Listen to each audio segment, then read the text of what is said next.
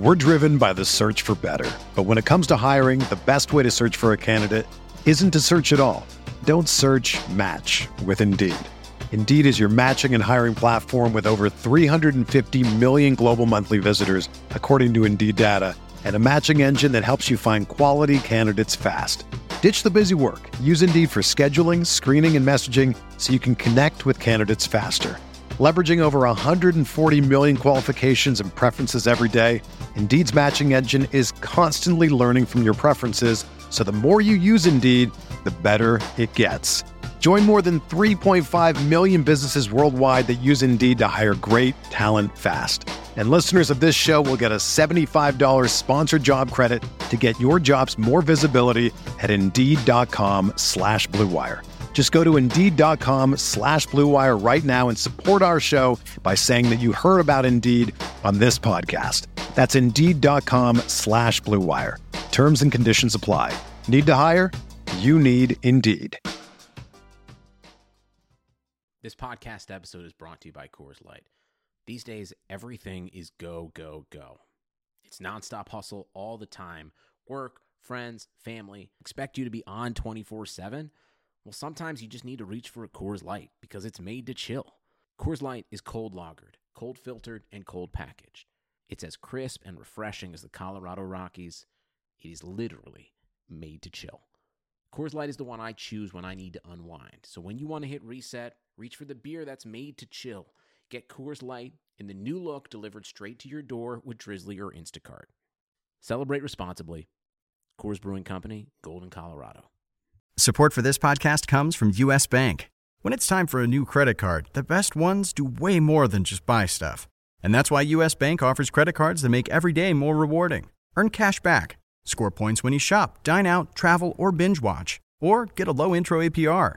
U.S. Bank credit cards were designed to fit your lifestyle. So make every day more rewarding and check out usbank.com/credit card. U.S. Bank credit cards are issued by U.S. Bank National Association ND. Some restrictions may apply. Member FDIC.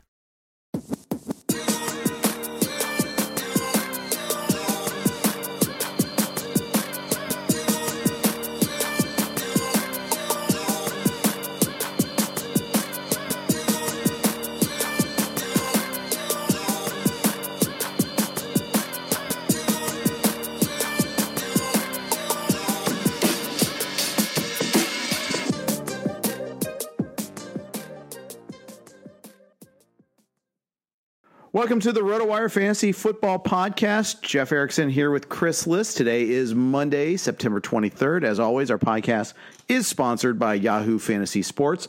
Thanks, Yahoo. Appreciate you as always. Busy week 3, Chris. You were like, as a Giants fan, you were happy. I guess as a fantasy fan, you weren't so. Fantasy implications weren't so great for you. And I guess, you know, against the spread, you're what, 7-8 heading this week. So just a meh week there too. Yeah, 3-2 in the Super Contest. I won the best bet, but I was 7-2, and I've lost the last 6 games. Hopefully tonight's game goes better. Fantasy, it's just like baseball. You only have 5 leagues, but I'm fine in the stake league in terms of overall points. I'm not looking like I'm going to be buying stakes. I mean, it's super early, but so far so good. And 1 out of my 2 NFFC teams is good, and I think that's the one that is going to get the focus. And my Wavos team's all right, you know. So there's like 3 teams that are fine, 2 that kind of suck so far. I mean, I'll keep making moves, and you know, that's it. You know, I actually just care about the Super Contest and the spread more than how my fantasy teams do. I mean, obviously, if one of the NFBC gets into the playoffs, I'll be excited and I'll, you know, start seeing if I can win the money. But you know, just like Wavos or like the Stake League or, you know, the FSGA, like I like to do well in them, but I'm not like excited about it. I'm just like, okay, that's cool. It's not a big deal. Yeah. I guess I'm not there yet. I mean, I guess I have less on the line with my picks. I'm not in the Super Contest. Although we do picks for the pentathlon, so I guess it matters there a little bit. But I want to do well. It's always bragging points. I guess if I had more at stake than stakes, in my staff picks, I think I'd probably care more about that. I care about it. I just don't really, you know, I still live and die by my fantasy teams, even though see, for me, number one is the spread. I mean, obviously Survivor, I want to stay alive. I mean, it's been kind of chalky so far, so nothing's really happened. But Survivor and especially handicapping against the spread, the Super Contest, that's my number one. That's like the thing. When I'm watching the games, I'm mad or happy based on that. And then at the end, like somewhere in the second wave of games, I'm like, I check my fantasy scores. Oh, did I do well? Yeah. Or if I see some of my guys going off, like I have Mike Evans in the good NFFC team. So I was like, I bet I probably did well in that one. Of course I did. But my number one is the handicapping. Yeah. That's pretty cool. I do think about it while I'm watching the games. My mind's on the spread, so you've kind of changed me as far as that goes. Like I even tweeted about like I'm here for the Ravens backdoor cover. That was nice, and I was there for that too. Yeah. Then again, I also for the Jets backdoor cover, which was ludicrous. That was the greatest of all time. It was the most improbable. I was like, I'm on the Jets again. What a waste. Yeah. And I get a defense specialist. I'm like, that's crazy. And then I get another one. I'm like, no way. Are you serious? Yeah. And I was worried the Patriots were just going to score again just to punish them, but that was amazing. They brought Brady back in, which is funny. But I'll say this: I just finished doing the rewatch of Pats Jets, and that was first of all, it was a boring game. Secondly, the Pats offense, I mean, it was just kind of mediocre. They were very effective early. They put the boot to the throat right away. They were up 20-0.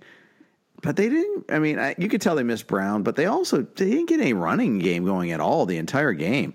Michelle really struggled. They were messing around with, like, Brandon Bolden was in there. He got the first 2 targets of the game. It was one of those kind of like, if Michelle didn't get that touchdown in the first drive, it would have been a total disaster day for him. He also got a goal line carry, not goal line carry, but got it from like the 4 to the 2, and then with the target on the passing play, but was covered on the next play. So he was getting at least goal line work, but he just doesn't get volume. And for a game that, where you got like a 20-point spread, you're expecting them to be kind of running the ball a lot. That just wasn't happening. Yeah, I mean, there were a few things. James White was having a kid, so he was out. And then Brown had just left, and Edelman got hurt during the game. Yeah. So the offense was completely, without its key players. So that's a lot of guys to lose. Yeah, so I guess the Jets would probably stack the line a little bit more, too, because of that also. Because they knew they couldn't. There were fewer passing threats to beat them. So I get that. That makes sense. Yep. So, all right. Any other takeaways from that game? Not really. It was just a boring game. I mean, that's all there was to it. I mean, it was beautiful if you're a Pats fan because they were just throttling the Jets. So, they didn't let Falk throw downfield at all. I mean, I don't think they threw one deep ball the entire game. And a lot of that was because they didn't have time, but a lot of it was just the play calling was so vanilla, very vanilla. The very first series, they had a 7-yard run by Bell, and then Crowder had like a 15-yard catch. And I don't think they threw past the sticks until like the third quarter after that. I mean, everything was a dump off. They were super vanilla in their game plan there for him. Well, I mean, I've never really seen Gaze call a good game. I mean, with the Dolphins, there was nothing special going on. I guess they made some big plays, Albert Wilson last year, but with the Broncos, he was the quarterback's coach. Was he the coordinator or the quarterback's coach? But he was like Peyton Manning's guy. But Peyton Manning was basically his own offensive coordinator anyway. Right. So, right. Well, it was the year with Cutler in Chicago that gave him his offensive reputation. Oh, that's what it is. Okay. But it was ugly. I really was. It was a very boring team to watch. I mean, what a division for the Pats to be in. And we've said this every single year, but the Bills are interesting. They've got a good defense. Josh Allen has his moments, but man, they're kind of dry too. Yeah, they're not very good. I mean, Frank Gore is their starting tailback right now. He's 36. They're not a serious threat. I mean, they could steal a game. I mean, anyone could win a game, but they're not a serious contender. No, the Bills. No. Jets are on bye this week. There's some talk about Sam Darnold coming back, though he's not going to run this week. I think you'd have to be able to run just a little bit there, but so I don't know. To me, it's kind of I'm not. I think it's a different offense with Darnold there, but I'm not sure how much different it is. Yeah, I mean, honestly, I made those polls on Twitter. Darnold or Daniel Jones? You were so trolling. Would you prefer? Yeah.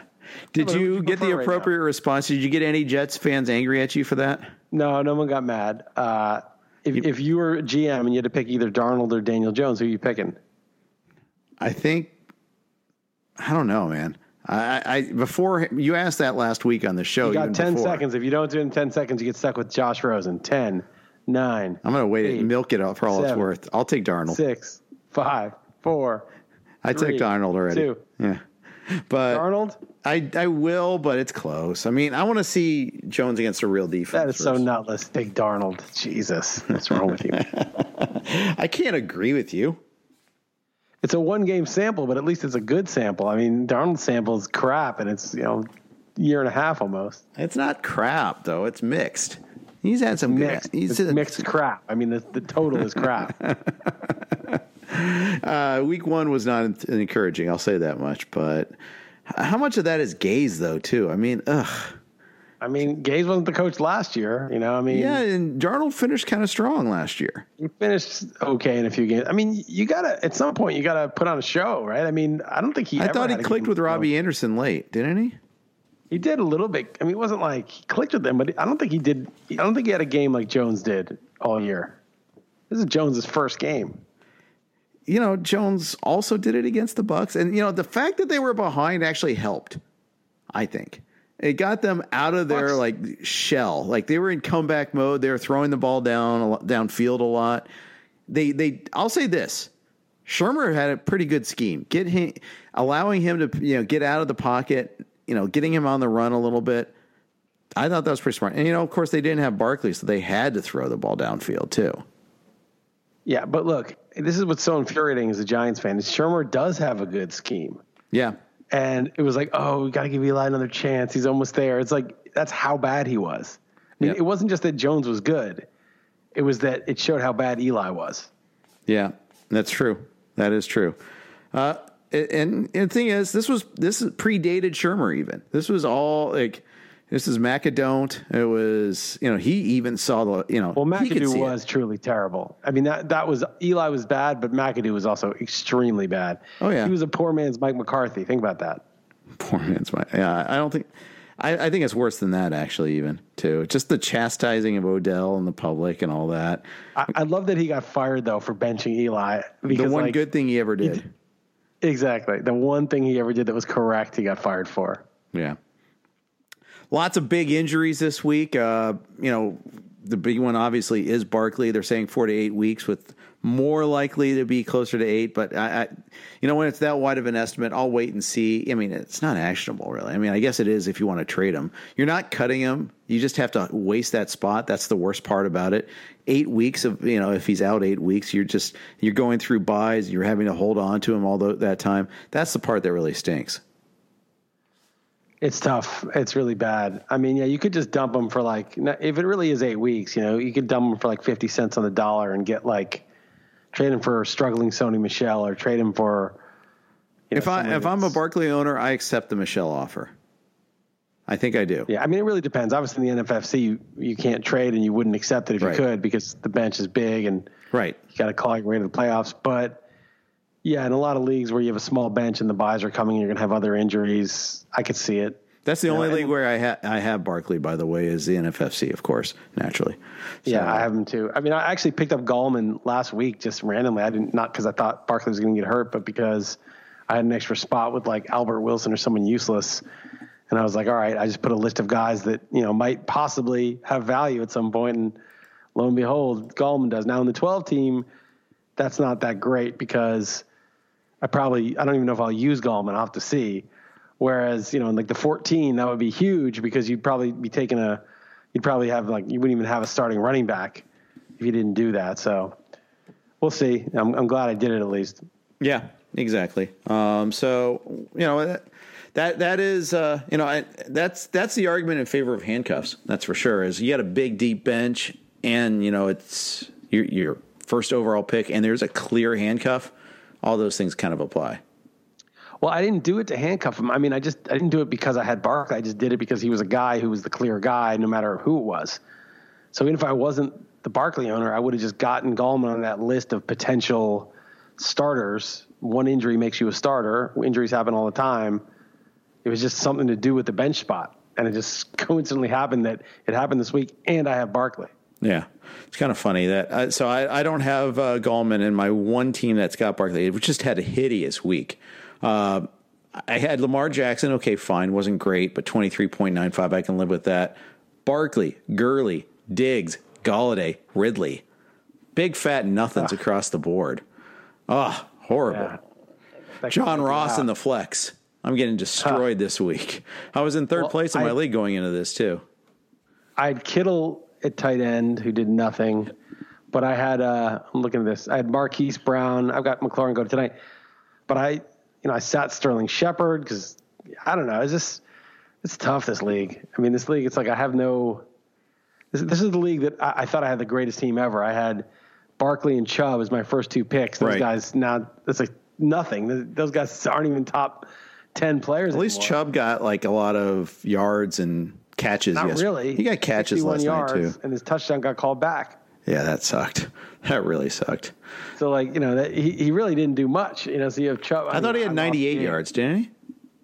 What? Didn't Chubb have like 98 yards? I thought he had like 61 yards, but you can check. Yeah. He might have had 98 total yards. Yeah, that might be it. I will tell you in a second. No, 23 for 96 and 4 for 35. Oh, 96 yards. Okay, right. It was 4 yards a carry. Yeah.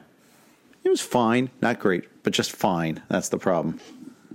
Well, when you watch Chubb run, he's kind of like Zeke Elliott. I mean, that would be like the best case scenario where there's nothing really special about him. He's a hard runner. He knows how to pick the hole. He gets through it. He fights. He's hard to bring down, but he's not like Alvin Kamara or Saquon Barkley or peak LaShawn McCoy or some guy who's like a absolute like talent. He's not doing anything that you're like blown away by. He's just kind of like a solid power back with, good instincts. Right. What do you think about Gallman this week? Do you are you going to go big on him if he's available in any of your leagues? No, I'll go moderate. I think that he can catch passes. He's not like a great pass catcher, but he can catch. So that's good in PPR. He's adequate. He's not a great runner. He's a little average at best. But I think the offense will be decent. I think that, Tate's not back yet. He's back the week after, but Shepard looked good. Ingram looks good. The scheme is good. Darius Slayton made some plays. He's a 4-3-9 guy. He can maybe stretch the field. It's not a terrible offense. I think that the running back, an adequate running back just being there will do something. But I think it's kind of modest upside and probably, you never know with game flow, but probably a decent floor. If he gets like 14 carries and 3 or 4 receptions, I think he can do that. Just a shame, though, that Barkley doesn't get to play now that Jones is the starter. It's like he got a half and not even a full half. Right, he's played his whole career with Manning, basically. Yeah. And just like, Odell Beckham leaves, and like now they got a real quarterback. Wow. Now he's with Mayfield, who's struggling behind a bad line. So it is interesting that these guys aren't really paired up in the right situation. Exactly. Before we move on, a quick note from one of our sponsors, Yahoo Fantasy Sports. The NFL season is officially underway, which means Yahoo Daily Fantasy Football has returned. There's a million reasons to enter the free Yahoo Cup on Daily Fantasy, and they're all dollars. That's right. Yahoo Cup is free to enter, and a perfect lineup will win you $1 million every week of the football season. It's as easy as entering the contest and picking your players. If you're over 18 and a United States citizen, there's no reason why you shouldn't take your shot. Yahoo Daily Fantasy Football has new contests every week with guaranteed cash prizes. Even if you don't score a perfect lineup, you can still walk away from a game with a little cash. Choose Yahoo Daily Fantasy today. Get started now at yahoo.com/dailyfantasy. You're listening to the RotoWire Fantasy Football Podcast. I'm Jeff Erickson here with Chris Liss, breaking down Week 3. So I was watching a lot of Atlanta-Indy, and this is a pretty interesting game. Once again, the scourge of penalties kicked in. Atlanta had 16 penalties for 128 yards. That was kind of a big difference in the game. My first reaction is, oh yes, the Colts are definitely better than the Falcons. Falcons really kind of got hosed. They hosed themselves in a way, but they also there was some pretty weak holding penalties yet again. And then the biggest, this is the biggest injustice of it all. Keanu Neal, he blew out his Achilles on a coverage play in the 2-minute drill. Got called for PI. And no, he didn't get called. It was just he blew out his Achilles, but he knew he did it. He was hurt. He tossed his helmet to the side angrily, knowing he's hurt. And the refs flag him for unsportsmanlike conduct. Are you kidding me? So lame. Just like the guy he's out for the season. He had a major injury. That's really crap. Yeah. It's a total D-bag. It's like a celebration penalty in reverse. Yeah. I mean, it's so obvious that he was hurt too. And they're like, dutifully calling unsportsmanlike conduct and all that. Oh, and Atlanta, you need to take a timeout for that injured player. Yeah. Okay. We got it. Just don't get out of this by the book mode so much. It's just, so frustrating to watch. Yeah, they're like robots. It's a tough thing. People want to replace them with robots too. It's just like they'll have like a chip in your neck, and you take the helmet off, while you're in between the two electrified, in the field. Literally, there'll be an electric field on the field. If you're on the field, you take it off, like boom, the flag drops by a robot ump. But they're trying to imitate the robot umps. It's hard, man. It's tough. There's something like to not knowing, right? When you're a kid and you watch football, there were penalties and there were refs, but you just kind of trusted the game. You trusted the product that you were seeing, right? You were just like, this is what happened. Oh, this team made this great win and a great comeback, and what an epic game. And, it was just so exciting, the whole thing. And you didn't really know about the business behind it. You didn't really understand the refs behind it and how it works. It just seemed very real. The whole thing seemed like a really good show. And then once you get, aware of how it really works and like the basis on which like these things are decided, it just becomes harder to like say, oh, good win by this team, or oh, tough loss by that team. You're just like, this is just arbitrary bullshit. Yeah. You're like, this is totally invented. Like this doesn't mean anything. And that's hard, man. I mean, I remember there was one playoffs where the Cowboys beat the Lions based on some ridiculous catch rule fiasco thing. And then the Cowboys lost to the Packers because Des Bryant, they said it wasn't a catch on this amazing play, but obviously it was. They've subsequently reversed that rule. Then the Packers had the Seahawks had them dead to rights, but McCarthy totally just gave away the game, and the Seahawks won. And the Seahawks had the Super Bowl one, except that they wouldn't run it with Marshawn Lynch, so the Patriots won the Super Bowl. It was like each step of the ladder was a total fraud. And it was like, okay, oh, what a great Super Bowl. What a great win. How exciting. But like, it was just like, dude, each game was arbitrary every step of the way. And, it's a tough situation with all the technology and the replay and everybody seeing all the camera angles. Like, how do you just let them play without, everybody sort of holding, grabbing, clutching to the absolute limit of the, what they can get away with. And then you're back in the 70s, like when we learned the game, where like a forward pass is really difficult to complete because there's so much like grabbing the receiver and all of that. So it's a tough situation, but it's a challenge. I don't think they're really doing a great job of meeting this challenge. I'm not saying it's easy, but the balance, they obviously went way overboard on the holds and they cut it back last week. And hopefully it's just a tough balance, right? Because everybody's going to try to cheat to get ahead. Like everybody, if they stop calling that stuff, the coaches are going to be like grab and hold until they call it. Yeah, that's right. And it's horrible. Like there was a Green Bay Denver game. Denver had a running touchdown call back on a terrible holding call on Emmanuel Sanders. I have it in front of me again. It's like, oh, he got called for blocking. It was crazy. There was no hold whatsoever. So I think bad. Willie Snead on a touchdown. I mean, he basically. They called him for blocking, illegal block in the back, and it was basically like putting your hand near the guy's back as he was falling. That was basically what he got busted for, and he did nothing. It's just, they think they see something, and they think they see something. They see a guy fall and another guy's hand around there and moving toward there, and they just put two and two together, but it happens in a split second, so they think they've seen something. Yeah, that's right. The other thing I really hate is reviewing PIs. I knew I'd hate it all along. I'm hating it even more now. Just seeing it in practice. It's just so unfun to watch the game. Drags down. I mean, I know Bruce Arians got a call reversed, actually got a call made, like reviewed that because it was O.J. Howard going against your Giants down the sideline. He got interfered with a little bit, but it was kind of a tiny little tug. It was interference, but it was just such a drag down of play. But Colts, Falcons, you saw a play like Colts are challenging that there was interference there, and they lost their challenge. And you see, like, they feel obligated to challenge a PI call. That's what I feel like. No, that's the problem. The problem is if I'm a coach and there's a gigantic play that the guy even touches my guy at all, before or after, I may as well challenge it because maybe they'll see something. I mean, it's like a game-changing call. You have to throw the flag and and hope that you get it reversed. That's the problem. It's not going to be used. It's supposed to be only egregious. Basically, it was supposed to address the Rams-Saints debacle in the championship game last year, where clearly the guy was interfered with and they didn't call it. And it's supposed to be egregious, right? So they say they won't overturn it unless it's egregious. But even so, you're like obligated to throw that red flag anytime it's a huge play that affects the game greatly.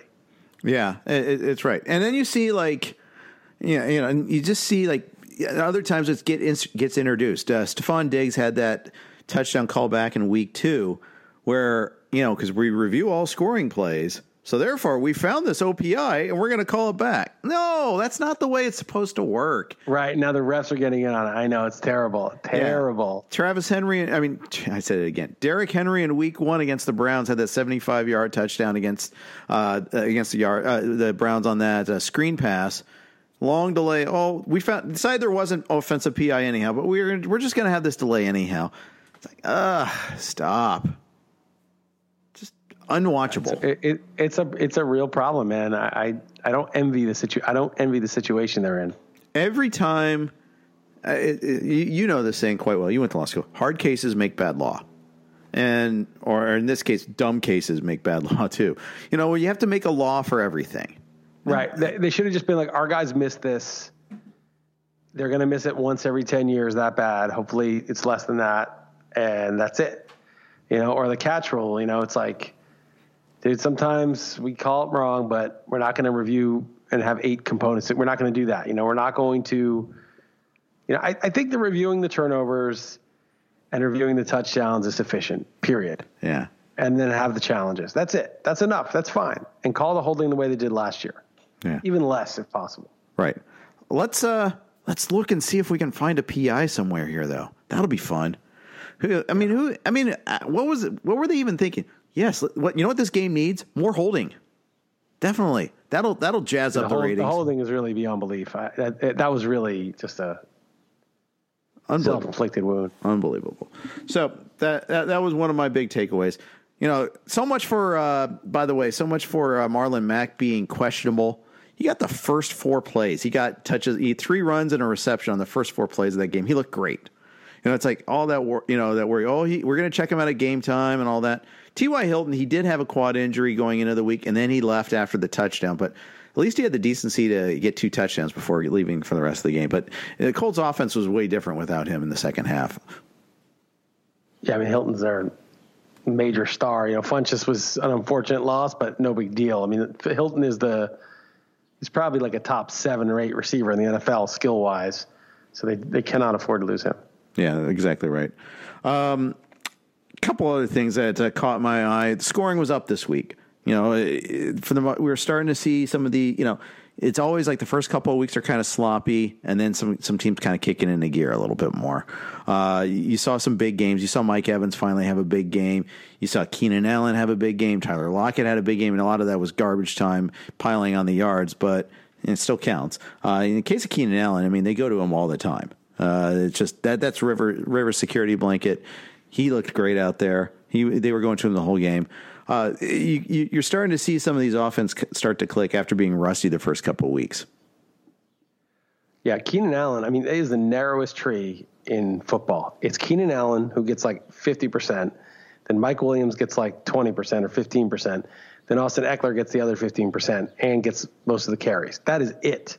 Yeah. I mean, Justin Jackson, Travis Benjamin, and a couple other guys are involved, but it's basically, I mean, now that Hunter Henry's out, it's basically just Keenan Allen, Austin Eckler is like 80% of the offense, and then Mike Williams gets the rest.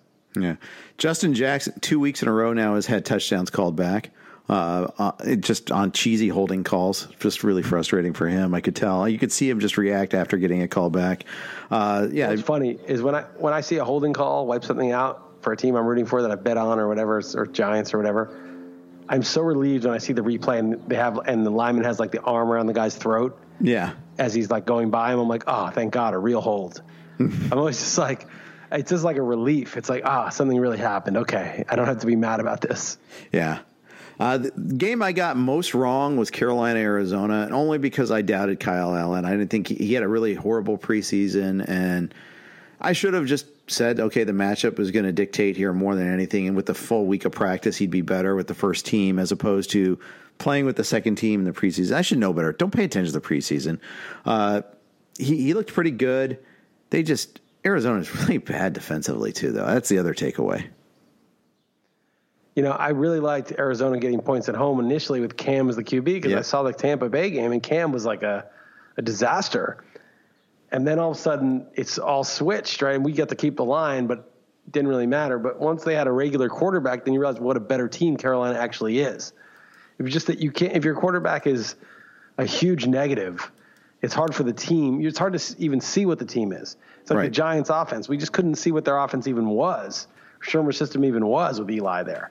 A hobbled Cam was like Eli, just a terrible QB, and hopefully Cam comes back healthy, and he's a good QB when he's really healthy.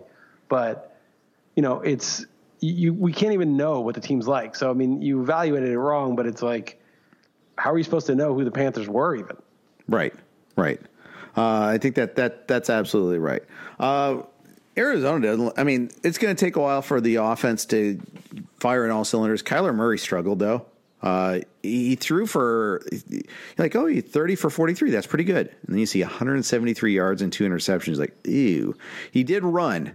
So his fantasy day was okay. 69 rushing yards plus the 2 touchdowns. So you paid the fantasy bills, but it's going to take a while for this offense to really kick in. And I really think one thing they were saying about the air raid in college, you need good offensive linemen to make it work. Arizona does not have that. Yeah, I mean, and their receiver, Fitzgerald actually looked pretty good. He moved pretty well. He's still pretty in shape and like moves well for a little guy. But like Fitzgerald and Christian Kirk, and then they don't even use Andy Isabella, who they took in the second round, who runs a 4.31. They lost Hakeem Butler, who's another athletic freak. They're using like Demir Bird, and like they just cut Crabtree, so not sure who else they're using. But it's like they're not really like, it'd be amazing if they had like the Chiefs receivers. You know, if you had like Tyreek Hill and Mecole Hardman and Sammy Watkins and Demarcus Robinson, if those were your 4 receivers, that would be something, right? But these guys, it's just not a very fast receiving core. I mean, Isabella's the guy who ran the 4.31, but he can't even see the field. Right, I noticed that, and I have Isabella in a lot of places. Well, I've cut him in a couple places already too. 0 targets through 3 weeks. It's kind of hard to keep him on your roster unless you're unless you're like in the NFFC, and even then you need a cut when you got to have somebody to cut unless you have a guy that's out for the year. I mean, cutting a rookie who hasn't had a target in 3 weeks, who is still third at best, even if he starts getting targets, is I think pretty call. Fair. That I mean, you can't wait around for everybody. You can't have the whole waiver wire on your bench. I mean, you got to make choices. Right. Darrell Henderson or Andy Isabella, who makes an impact first? I don't know who does first. Maybe Isabella goes first, but Darrell Henderson has way more ceiling. Yeah, sure, of course. Darrell Henderson could be a top 10 back for any stretch of the season. There's the year David Johnson crushed it down the stretch, Arian Foster, Jamal Charles, all those guys, their first years where they became relevant. David Johnson was Darrell Henderson. He was like a 3rd round pick, maybe 4th or 3rd, doing nothing. He made some like special teams plays, or like he actually had a little bit more action than Henderson had, but he was buried all year that year. And then like in the last few games, someone got hurt and they had to start him, and he went nuts. And I could easily see the same with Darrell Henderson. I mean, the NFBC, I would never cut him. It's tough in those shallower bench leagues because you can't take a 0. And just me saying it's like David Johnson doesn't mean it's going to be David Johnson. It's right. that it could just be like, it's like David Johnson in that respect, but it's not in the fact that he never ever did anything. Malcolm Brown was banged up this week, and he still couldn't see the field. I mean, it's so frustrating. So yeah, I don't understand. Sometimes it's he just can't pass block, or he's just not doing a good job picking up the offense. He doesn't really understand it really.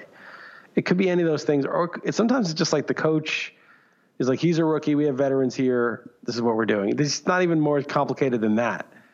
And there is people forget. I always like to think about this in this way, is like Eli hung around for 7 years past his usefulness because the NFL is not a meritocracy. It's a workplace like any other. Right. And seniority, tenure, all those things that operate in the workplace where you're like, this guy's an idiot. Why is he still in a senior position? It's like, because he's been here, he's got friends here, and he knows the people. In a regular workplace, which is a competitive, we're in a capitalist society, you want to make money, and why is this inept guy here? Well, he's here because personal relationships. No one wants to rock the boat. And some of the same incentives, I think, are still in place. I mean, I think that Shermer probably was like, I'm going to get fired and never get a job again if we don't get rid of Eli soon. But, it's like, this is the guy, this is our guy, and he's respected, and he knows everybody. And, it's hard to displace that. And I don't want to say Malcolm Brown is Eli or something, but, he's been on the team a few years. He probably knows everybody a lot better than Henderson does. He knows the coaches better. He's kind of the next man in line. I think sometimes it's because the rookie sucks, and I think sometimes it's like the rookie just has to vastly outplay the other guy to get the opportunity. Yeah. And in this case, I mean, you want to talk about a narrow tree. I mean, they don't even throw to their backs ever now. Or Robert Woods. It's just Robert Woods has 13 catches for 143 yards. Cooks only has 13 catches, but 225 yards and a touchdown. Kupp is pretty much the man, 23 for 268 in the two. Gurley, 4 catches, 8 yards. Brown, 1 catch, 10 yards. Henderson, Zippo. The tight ends have a combined 12 catches. They're 3-0, and they beat the Saints. They got lucky that Breeze got hurt, and they got lucky that touchdown wasn't called. But they beat the Saints, and they won 2 road games in Cleveland and in Carolina, which were not cakewalk road games. It wasn't like they were in Miami or something like that. Right. So they're 3-0 and beat, ostensibly the biggest competition that they have in the NFC. It's crazy. They could not have gotten off to a better start, and they're not really doing anything. Yeah. That's right. But yet, it's the defense is carrying the day for the most part there, which is remarkable. But even Carolina, they gave up 27 points. It wasn't great. I think some of this is they're facing teams that are kind of self-immolating in front of them at times. Well, they got bad Cam. They got bad Baker. And hurt Breeze. Helps. And injured Breeze, right. Yeah. But I have to say, I watched the standalone game this morning, the Browns. And the Rams are a good team. Their offensive line is good. Yeah. Their defensive line is good. They even though they were knocking on the door and the Browns idiotically didn't run it from inside the 5 with 3 timeouts left at the end of the game, the Browns were lucky to be in that position. They got a couple of turnovers, and they were still just barely trying to catch up. The Rams outplayed them. They're the better team. They're more stout on both sides of the ball, and they're good. I think Goff is kind of mediocre, though. I think the problem is if they play the Chiefs or they play the Patriots in the Super Bowl or just even, regular season games against teams like that, it sucks to have sort of an average quarterback. It does. It does. Before we continue, a quick note from our sponsor, Fantasy Draft. Fantasy Draft, the only rake-free daily fantasy site in the business, brings the heat again with a $750,000 guaranteed rake-free contest. The Hooter main event with its $100,000 first-place payout. This is the largest and only rake-free contest running anywhere for NFL Week 3. That's right. Fantasy Draft is the only daily fantasy site where you can play contests with no management fees taken out of the prize pools 100% of the time, not just for limited time promotional contests. Listen, as other fantasy sites continue to raise rake, prize pools are being squeezed, making it harder for players like you to win. Whether you call it rake, commission, or management fee, the days of paying 10, 12, or even 16% of your entry fees to fantasy companies are over. No longer will you lose 30% of your bankroll to the house. Sign up at fantasydraft.com today with promo code ROTOWIRE, and you'll get a free 7-day trial on your first $1,000 of rake-free entry fees. That's fantasydraft.com, promo code ROTOWIRE. Don't miss your shot at millions of dollars in rake-free contests this season. Start playing on Fantasy Draft today. Your bankroll is going to love it. You're listening to the RotoWire Fantasy Football Podcast. Jeff Erickson here with Chris Liss. We're breaking down Week 3, kind of just reacting to a number of things that have been going on over the course of the league. Survivor was almost kind of sort of going to get interesting. The Dolphins really should have had a lead at halftime against the Cowboys. It was 10-6 Cowboys, but I think they had an end zone interception, a Kenyon Drake fumble, and scoring. And a missed field goal. And a missed field goal. But then the second half, everything kind of reverted back to normal. They still haven't scored in the second half all season. I think that's one of my favorite stats of the year. Yeah, there was a point I was like thinking, yep, you see, that's why you take the Patriots. And, and it's not that the Cowboys had a likelihood of losing, but if they did, you just, 70% of your pool or 60% of your pool was out. Yeah. So it was definitely the right call to take the Pats. That one was never in doubt. But ironically, the Pats didn't cover and the Cowboys did. And I was pissed. That last Tony Pollard touchdown, yep, that just sucked. I mean, it was garbage and didn't even help me because I have Zeke in one league. Pollard gets the touchdown and kills the cover. And they easily could have just got a bunch of first downs or even kicked the field goal and not covered. Yeah, I actually took the Cowboys in that one, but so I was kind of happy with another backdoor cover. The early slate was full of those games. So, yeah, Josh Rosen actually looked okay. I'd like to see him on a real team just to get a chance. I mean, he's had Arizona with their terrible offensive line and now Miami with complete tank mode team. I'd like to see him on a real team at some point. Yeah, I'd like to see him get a shot too. I saw him play well for stretches. There was a comeback he had against the Niners with the Cardinals last year. He looked pretty good, but it's really hard to evaluate in a disaster offense. And it's 2 in a row. I mean, the Cardinals offense was one of the worst, probably the worst in the NFL last year. And he's probably on the worst offense in the NFL again this year. Oh, I don't think there's any probable about it. I think they clearly are the worst offense in the NFL. Just look from a personnel standpoint. I mean, what they've done to themselves. By the way, Minkah Fitzpatrick, who they traded to the Steelers, he looked pretty good yesterday against the Niners. He was creating some havoc all over the place there. We actually, some people are like, oh, I can't believe they gave up a first-round pick for that, but that might be a pretty good pick. I mean, that might be a pretty good player. Well, it also might be a pretty good pick, too. But that was a slip. He was a first-round pick. So, I mean, if you're a first-round pick, what would you rather have? A first-round pick, the success of which you don't know, or a first-round pick a year later who you know is good? Exactly. I mean, you want the latter. I mean, I guess you lose a year, but but he's 22. You're getting someone you know. Yeah. I agree. Think of who the Bengals took with their first round pick. I mean, it doesn't always work out. Right. I agree. I guess the only way you kind of look at it from the Dolphins' perspective is you need to kind of stockpile it for a time when they all hit at once. It's kind of that timing issue. You want to all peak at the right time. I guess that's the way to look at it. We talked about this on the show last week, but basically, like, the players have more agency than they used to. They're getting screwed on the CBA and the guaranteed money, but they can say, I'm unhappy here. I don't like being here. And who wants a team? Who wants to have a guy on a team that doesn't want to be there? So if you can still get a first rounder for him, and he knows that he's worth a first rounder because he's good, then make it happen. Get rid of him. Get the future pick who's going to be happy to be there, right? I mean, the players are starting to speak up because they have agency over this. Right. At least they're going to play in a situation they want to play. But it's getting like the NBA where you're going to have these super teams and you're going to have these, tanking teams. And it's just going in that direction because the players are starting to get more agency. It's good for the players. I personally would just rather see them get paid more and have it be more like, no, you have to play out your contract and the contract's guaranteed. And you get paid more, and or it's just guaranteed money, so there's no cutting. You can cut the player, but you still got to pay him, just like in baseball.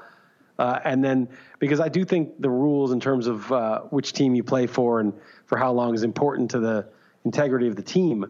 But you can't have it both ways. If you're the owners, you can't be able to cut them, but then they can't complain their way out of town.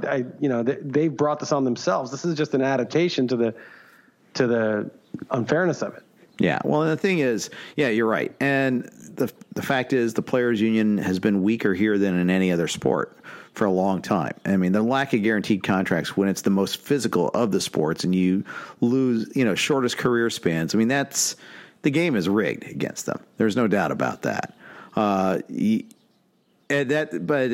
so I can't even say like, well, you should have negotiated a better deal. Like they tried, they couldn't. But they also have kind of not. I mean, the problem is that the money, you have to get your money up front, you know, and when and the problem with that is that the rookie contracts they're already like prescribed. You can't get more than the slot. So it's impossible to get the money up front when you're at your most valuable. The only players that really have the leverage are the absolutely elite, like cornerbacks, defensive ends, couple, pass rushers, left tackles, the elite, and then quarterbacks. That's it. Yep. Running backs, their best years are behind them by the time their next contract. Even wide receivers get paid. It's basically running backs that get screwed more than anybody. Running backs, and the rank and file players. Maybe a linebacker can do it, but like they're sort of all the in the trenches guys are less valued than on the perimeter guys. Yeah, I mean that's why you see like teams try to go cheap with linemen with their quarterback. It usually comes back to haunt them, though. I mean, Seattle, could have probably had another Super Bowl win had they protected Wilson just a little bit better. Colts really screwed themselves with luck. And the ironic thing is now that they have this great offensive line, it's too late, but still. Yeah, the beating that he took those years, and just Pagano being such an idiot. I mean, they just, the problem is the owners don't know football. They don't understand the coaches that they're hiring. And if you have someone like doing the dumb stuff that Pagano did, you cannot entrust, a commodity like Luck, who's like a 1 in a million, superstar quarterback. You cannot entrust him to someone like Pagano. You just can't do that. Mm-hmm. I used to talk about it when like these managers would put Mark Pryor out for 140 pitches when he's 22, and you'd be like, I used to compare it to like if you have like a piece of priceless art, some Rembrandt in your house, and you're moving, you don't just get like the random movers to just put it in a crate and bubble wrap it. I mean, you got to have like a professional art mover to do that. You just, and you can't have some hack coach, not protecting the your franchise quarterback that's, generational talent. You just can't do it. And they did, and now he's gone. I mean, it's a tragic situation, but I mean, that's why he got beat up. They didn't realize what they had. Obviously there's fluke injuries that can happen to anybody, but with Luck, it was just like a serial beating. Well, they knew what they had. That's the worst part. Anymore. No, they traded away Peyton. I mean, they traded away Peyton Manning, tanked for Luck and knew what they had. They first overall pick, and yet they still did nothing about it. They knew what they had. That's the worst part. They had an idiotic coach, and they didn't give him the line. But they also had just a coach that just couldn't see what was going on. They didn't know what they had in that respect. Yeah, you're right. I thought you were saying they didn't know what they had in Luck. Take care of it. They knew they had the Rembrandt, but they just let the regular movers that you pay $1,000 for put him in the truck. You can't do that. Right. And they finally they fixed it last year, but it was too much. He had already taken too much of a beating, and it's they just gotta, the problem starts at ownership. Like they just don't really understand like what they're doing. Right. That's right. Before we move on, one last note from our friends at Side Boss. Hey, football fans, week 4 of the NFL season is here, and lucky for you, Side Boss has got you covered. If you missed entering the Side Boss Pro Pick'em contest, it's not too late to join week 4 and still be eligible to win weekly and quarterly prizes throughout the season. In addition to our Pro Pick'em contest where players choose 5 games against the spread each week, Side Boss is currently offering prop contests for quarterback, running back, wide receiver, and tight end. Play any Side Boss weekly or daily free-to-play games, get all the picks correct, and boom, win cash and an entry into the Side Boss $150,000 private NFL Against the Spread contest. Go to contest.sideboss.com. Use promo code RotoWire. Once again, that's contest.sideboss.com. Kind of getting into this rhythm now, Chris. We're almost, with just the Monday night game left. One game, we're done with 3 weeks into the season. It's no longer new. It's no longer, okay, let's see what we got. We've got what we've got. You know, it's we're going to get into this weekly routine. You kind of starting to evaluate. Like I kind of questioned earlier, do you know who really is your good team right now? Yeah, you're probably right. You probably do know a little bit. You also need to know, like, stay tenacious. What can you do to improve the lacking teams? Still a lot of time left, but baseball's ending. It's the last week of baseball. We just had our last Sunday Fab run in baseball. It's now like the focus is all there now. We're in this regular routine. It's no longer, oh, yay, I'm so happy the season started. No, it's just got to grind now. Yeah, I mean, it is a grind. I mean, I watch all those games. It's 7 hours straight. I used to watch 10 when there was a London game. Sometimes I watched 13 hours, 14 hours straight. My backside is not sometimes the sofa. I got to get up, walk around a little bit. I'm feeling like it's too much sitting around.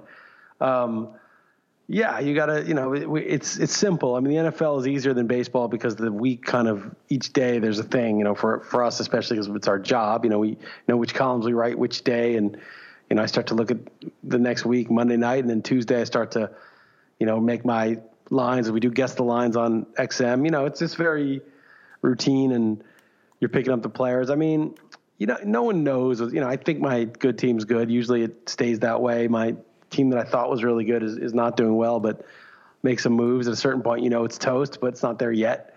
I don't know. I think like one of the things that I've screwed up in baseball before is I've let some sort of crap teams. I've probably done it in football too. No, I always make the moves, but I just kind of go through the motions, do it in 2 seconds because it's a lot of work in baseball.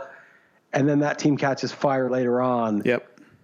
And I've probably left a lot on the table, and then it ends up in 4th place when maybe it could have won the league if I had really buckled down. And you don't want to do that, because we just don't know. It's so easy to look at it and say, oh, okay, well, I'm in 7th or 8th place. I'm in 9th place now. I'm 9th in points. The odds that I win this league, it was 1 in 12 before the year. Now it's probably 1 in 40, 1 in 60. Is it really, I can't be really killing myself for a 1 in 60 long shot. It's really stupid to think like that. It's just bad thinking in life. Don't think about the odds. Just do the job every week. Do the job right every week. Make the waiver wire. Do your best in the lineup setting. You're going to leave points. I leave so much on my bench, but whatever. Do it again next week. Try to get lucky with the lineups. Try to do a better job. And then see where the chips fall. The idea once you start getting oh, well, I'm 0-2. My odds of making it's just that is the worst thought process. I was playing Sorry, the game with Sasha, my daughter. Yes, I know the game. She was losing and she was getting on. Sorry's the craziest reversals of fortune, in 3 seconds. But she's you're going to win. I'm like, Sasha, don't ever think like that. Just try to win until you've lost. And if you lost, it's over. But just don't start. It's so easy to start to understand because, once you understand the odds, you're what's the point? But and by the way, here's another sorry card I'm slapping on you too. I'm sure you did that too. Tough love, right? Oh, she's pretty vicious, and now she feels bad for me when she sorries me. But Sasha, no, I like the vicious version. This is a hardcore game, we're all in. You can't, So I definitely slapped a sorry card on her, and I mock her, and she sometimes gets mad, but it's tough love. Yeah, exactly. All right, just as long as you're not going soft on her at the end there. Just want to make sure. Hell no. All right. Very good. Looking forward to the week 4. We got 2 buys, San Francisco and the Jets. Jets get the luckiest buy ever, basically. I mean, losing your quarterback like that for a week due to mono, this is a perfect time to get the bye week for them. Niners, they could probably stand to play. They're playing 3-0. Their defense is pretty damn good. I mean, the offense was just ugly yesterday. Oh, well, the thing is, they were moving the ball. They just had so many bad mistakes. I don't know who the Niners are. I have no idea what's going on with that team. It doesn't make any sense to me. They're so random. Fantasy-wise, it's impossible. But even non-fantasy-wise, what are they even doing? Yeah, they're running the ball a lot. That they're not Minnesota. Minnesota is by far the most run-heavy team, but I think the Niners might be second. Pettis finally got involved yesterday. Garoppolo kind of got unlucky. Passes went off receivers' hands. That snap went off the receiver's butt in motion, or hip, or Richie James. Garoppolo fumbled that one snap, which is terrible. But, a lot of this was on other people. And they just made these ill-timed mistakes earlier on. They should have been blowing out the Steelers, I think. Yeah, I was pissed. I had the Niners laying the points, and it's frustrating. They just just kept fumbling and turning it over. Is that team good? Is Garoppolo good? Are the receivers good? I mean, I know Kittle's good. They don't use him that much. Is the defense good? I just don't know. They won in Tampa. I mean, Tampa's so erratic, and Jameis threw like the worst picks. I mean, he was just killing them. And then the next week, who do they beat in week 2? You know who they beat. Bengals. Oh, the Bengals. They just killed them. Yes. But the Bengals are such a, like, they showed up in the second half, but the Bengals are like terrible offensive line, and they can't run the ball at all. Their defense can't tackle. So that, I mean, I guess blowing out a team on the road is always a strong move, and then this week the Steelers just look pretty bad. Maybe the Niners are really good. I mean, I like Kyle Shanahan as a coach. Yeah. And they're probably pretty good. I mean, I guess they won 3 games, but Bengals Steelers Monday night should be awesome, though, by the way. Ugh. Terrible matchup. I mean, it's a hatred game, and it's a rivalry game and all that. But 2-0-3 teams sputtering down there. It's going to be ugly next Monday night. I have to. So that means though I have to watch my team on a standalone game, which means I have to pay full attention to the broadcasters, which stinks. But the flip side though is like on Sunday, I can grid it, red zone it, however I want to do it. I can choose whichever game I want to be my primary game if I go that model. Right. That's nice. That although I'm looking at this early slate, I'm trying to find one. Probably KC Detroit will be the one I watch the most. I love watching KC. I just love it's like the team I just most like to watch. And I like watching the Patriots sometimes too, but KC's by far my favorite watch. Yeah, Baltimore KC was fun. I enjoyed that game, even though they weren't playing their best, and Lamar Jackson definitely wasn't playing his best. He got rattled a little bit there. Some of that though is, road game against a team that worked on improving their pass rush. First team that provided any sort of resistance to them at all. They played the Dolphins and the Cardinals before that, so that'll it was then he had to face a tough team on the road, so it's a little bit different there. I'm willing to kind of give him a little bit of the Ravens will be in the playoffs, and they'll be a team that you don't want to face. Like everyone's already penciling in the Chiefs and Pats as the 1 and 2 seeds, and a lot will change, but I'm not really going to argue with that. But I think like if it stays like this, the Ravens are the team you don't want to face. Yeah. And maybe the Texans evolve into that. Maybe the Colts evolve into that. I'm trying to think of who else it could possibly be. But to me, the Ravens would be sort of the most capable of upsetting one of those 2 elite teams. Yeah, that's right. That is right. The ESPN page is funny looking at the schedule because they also list like a link to tickets as low as this. For Bears, it's like tickets as low as $157. New Orleans, tickets as low as $174. You get to Miami, Chargers at Miami, tickets as low as $10. Nice. The Rams, a home game against Tampa. They're the Rams. They went to the Super Bowl last year. Tickets as low as $13. Just it's a big stadium. It's an ugly stadium. I'm sure they're just terrible seats. But the Rams just don't draw. They don't. And I think a lot of that's a stadium. Terrible sports town, Jeff. We've been over this. It's a terrible sports town. Except for the Dodgers. Dodgers have 3 million fans every year. Yeah, Dodgers and Lakers. It's a Dodgers and Lakers town. There's no doubt about that. But at any rate, Rams could start off 4-0 without looking impressive in any of them. That could be the funny thing about that.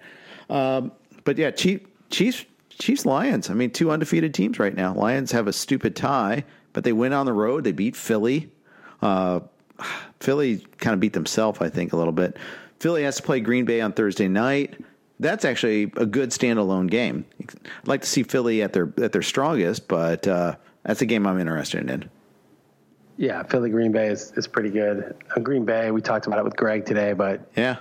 Come on, Aaron Rodgers. You're not Teddy Bridgewater. Unleash. I don't like Matt LaFleur. I know they're 3-0, but you can't go toe-to-toe. They're going to play the Chiefs this year. That's the aren't they? Isn't that the – wait, the Chiefs play the AFC? Yeah, they play the Broncos. Yep. They're going to play the Chiefs. Yeah. You better not be trying to play handoff and defense against the Chiefs. Yeah. Aaron Jones was limited in practice today. Now, keep in mind, they didn't really practice, but they do play the Thursday game. They listed it as a shoulder, though, as a practice estimation. He didn't get that many snaps, and some of this is maintenance. We talked about that with Greg, too, that he's not a big dude. And that's why he wasn't a first-round pick in the first place. He had an injury history. They kind of came out and said, well, we want to maintain him. That's why we want to split the workload between he and Jamal Williams. And they did that. Jamal Williams got, even in the first half. Jamal Williams is hurt too, though. Yeah, he is. Well, that's what you get for playing him so much. But no, I'm just being. You can't play nobody. You got to play somebody. Somebody's got to get the carries. Yeah, they didn't really have a practice, but Williams he led the team in carries. Actually, he had 86 yards. Jones got the touchdowns at least, so there was that. I'm trying to see who the third running back is for Green Bay. That might be someone. Dexter Williams is the third. He hasn't done anything yet, so we'll see if he's a pickup in a couple of days. So we'll see what happens with that. Anything else? Any other observations you want to talk about? Anything you're going to write about in East Coast offense before we sign off? Yeah, I thought of so many different things, and I forgot. I should have written it down because now East Coast offense is really hard to find a topic sometimes, and I had a really good one, and I forgot it. So now you're making me worry now that I'm not going to get this back. But I guess not really. I just feel bad for you that you're a Bengals fan. There's no hope for you. For me, at least there's hope, and obviously Barkley will be back at some point. So 2020, Giants are going to make another run. All right. Well, 2021, the Bengals will draft a quarterback finally. And then in 2022, he'll actually play. And the super volcano will have erupted since then. Yeah, definitely. The super volcano, nuclear war or something. We're not going to make it that far. Matter. It will not matter. On that uplifting note, thank you for listening to RotoWire Fantasy Sports today, or not even that, but to the RotoWire podcast. And, we might be, super volcano might hit, but before we do our next recording. But thanks for listening. Please subscribe, rate, and review. Thank you to Yahoo for sponsoring us. And we got Joe Bartel and Jake Latarski with you tomorrow. Thanks again for listening.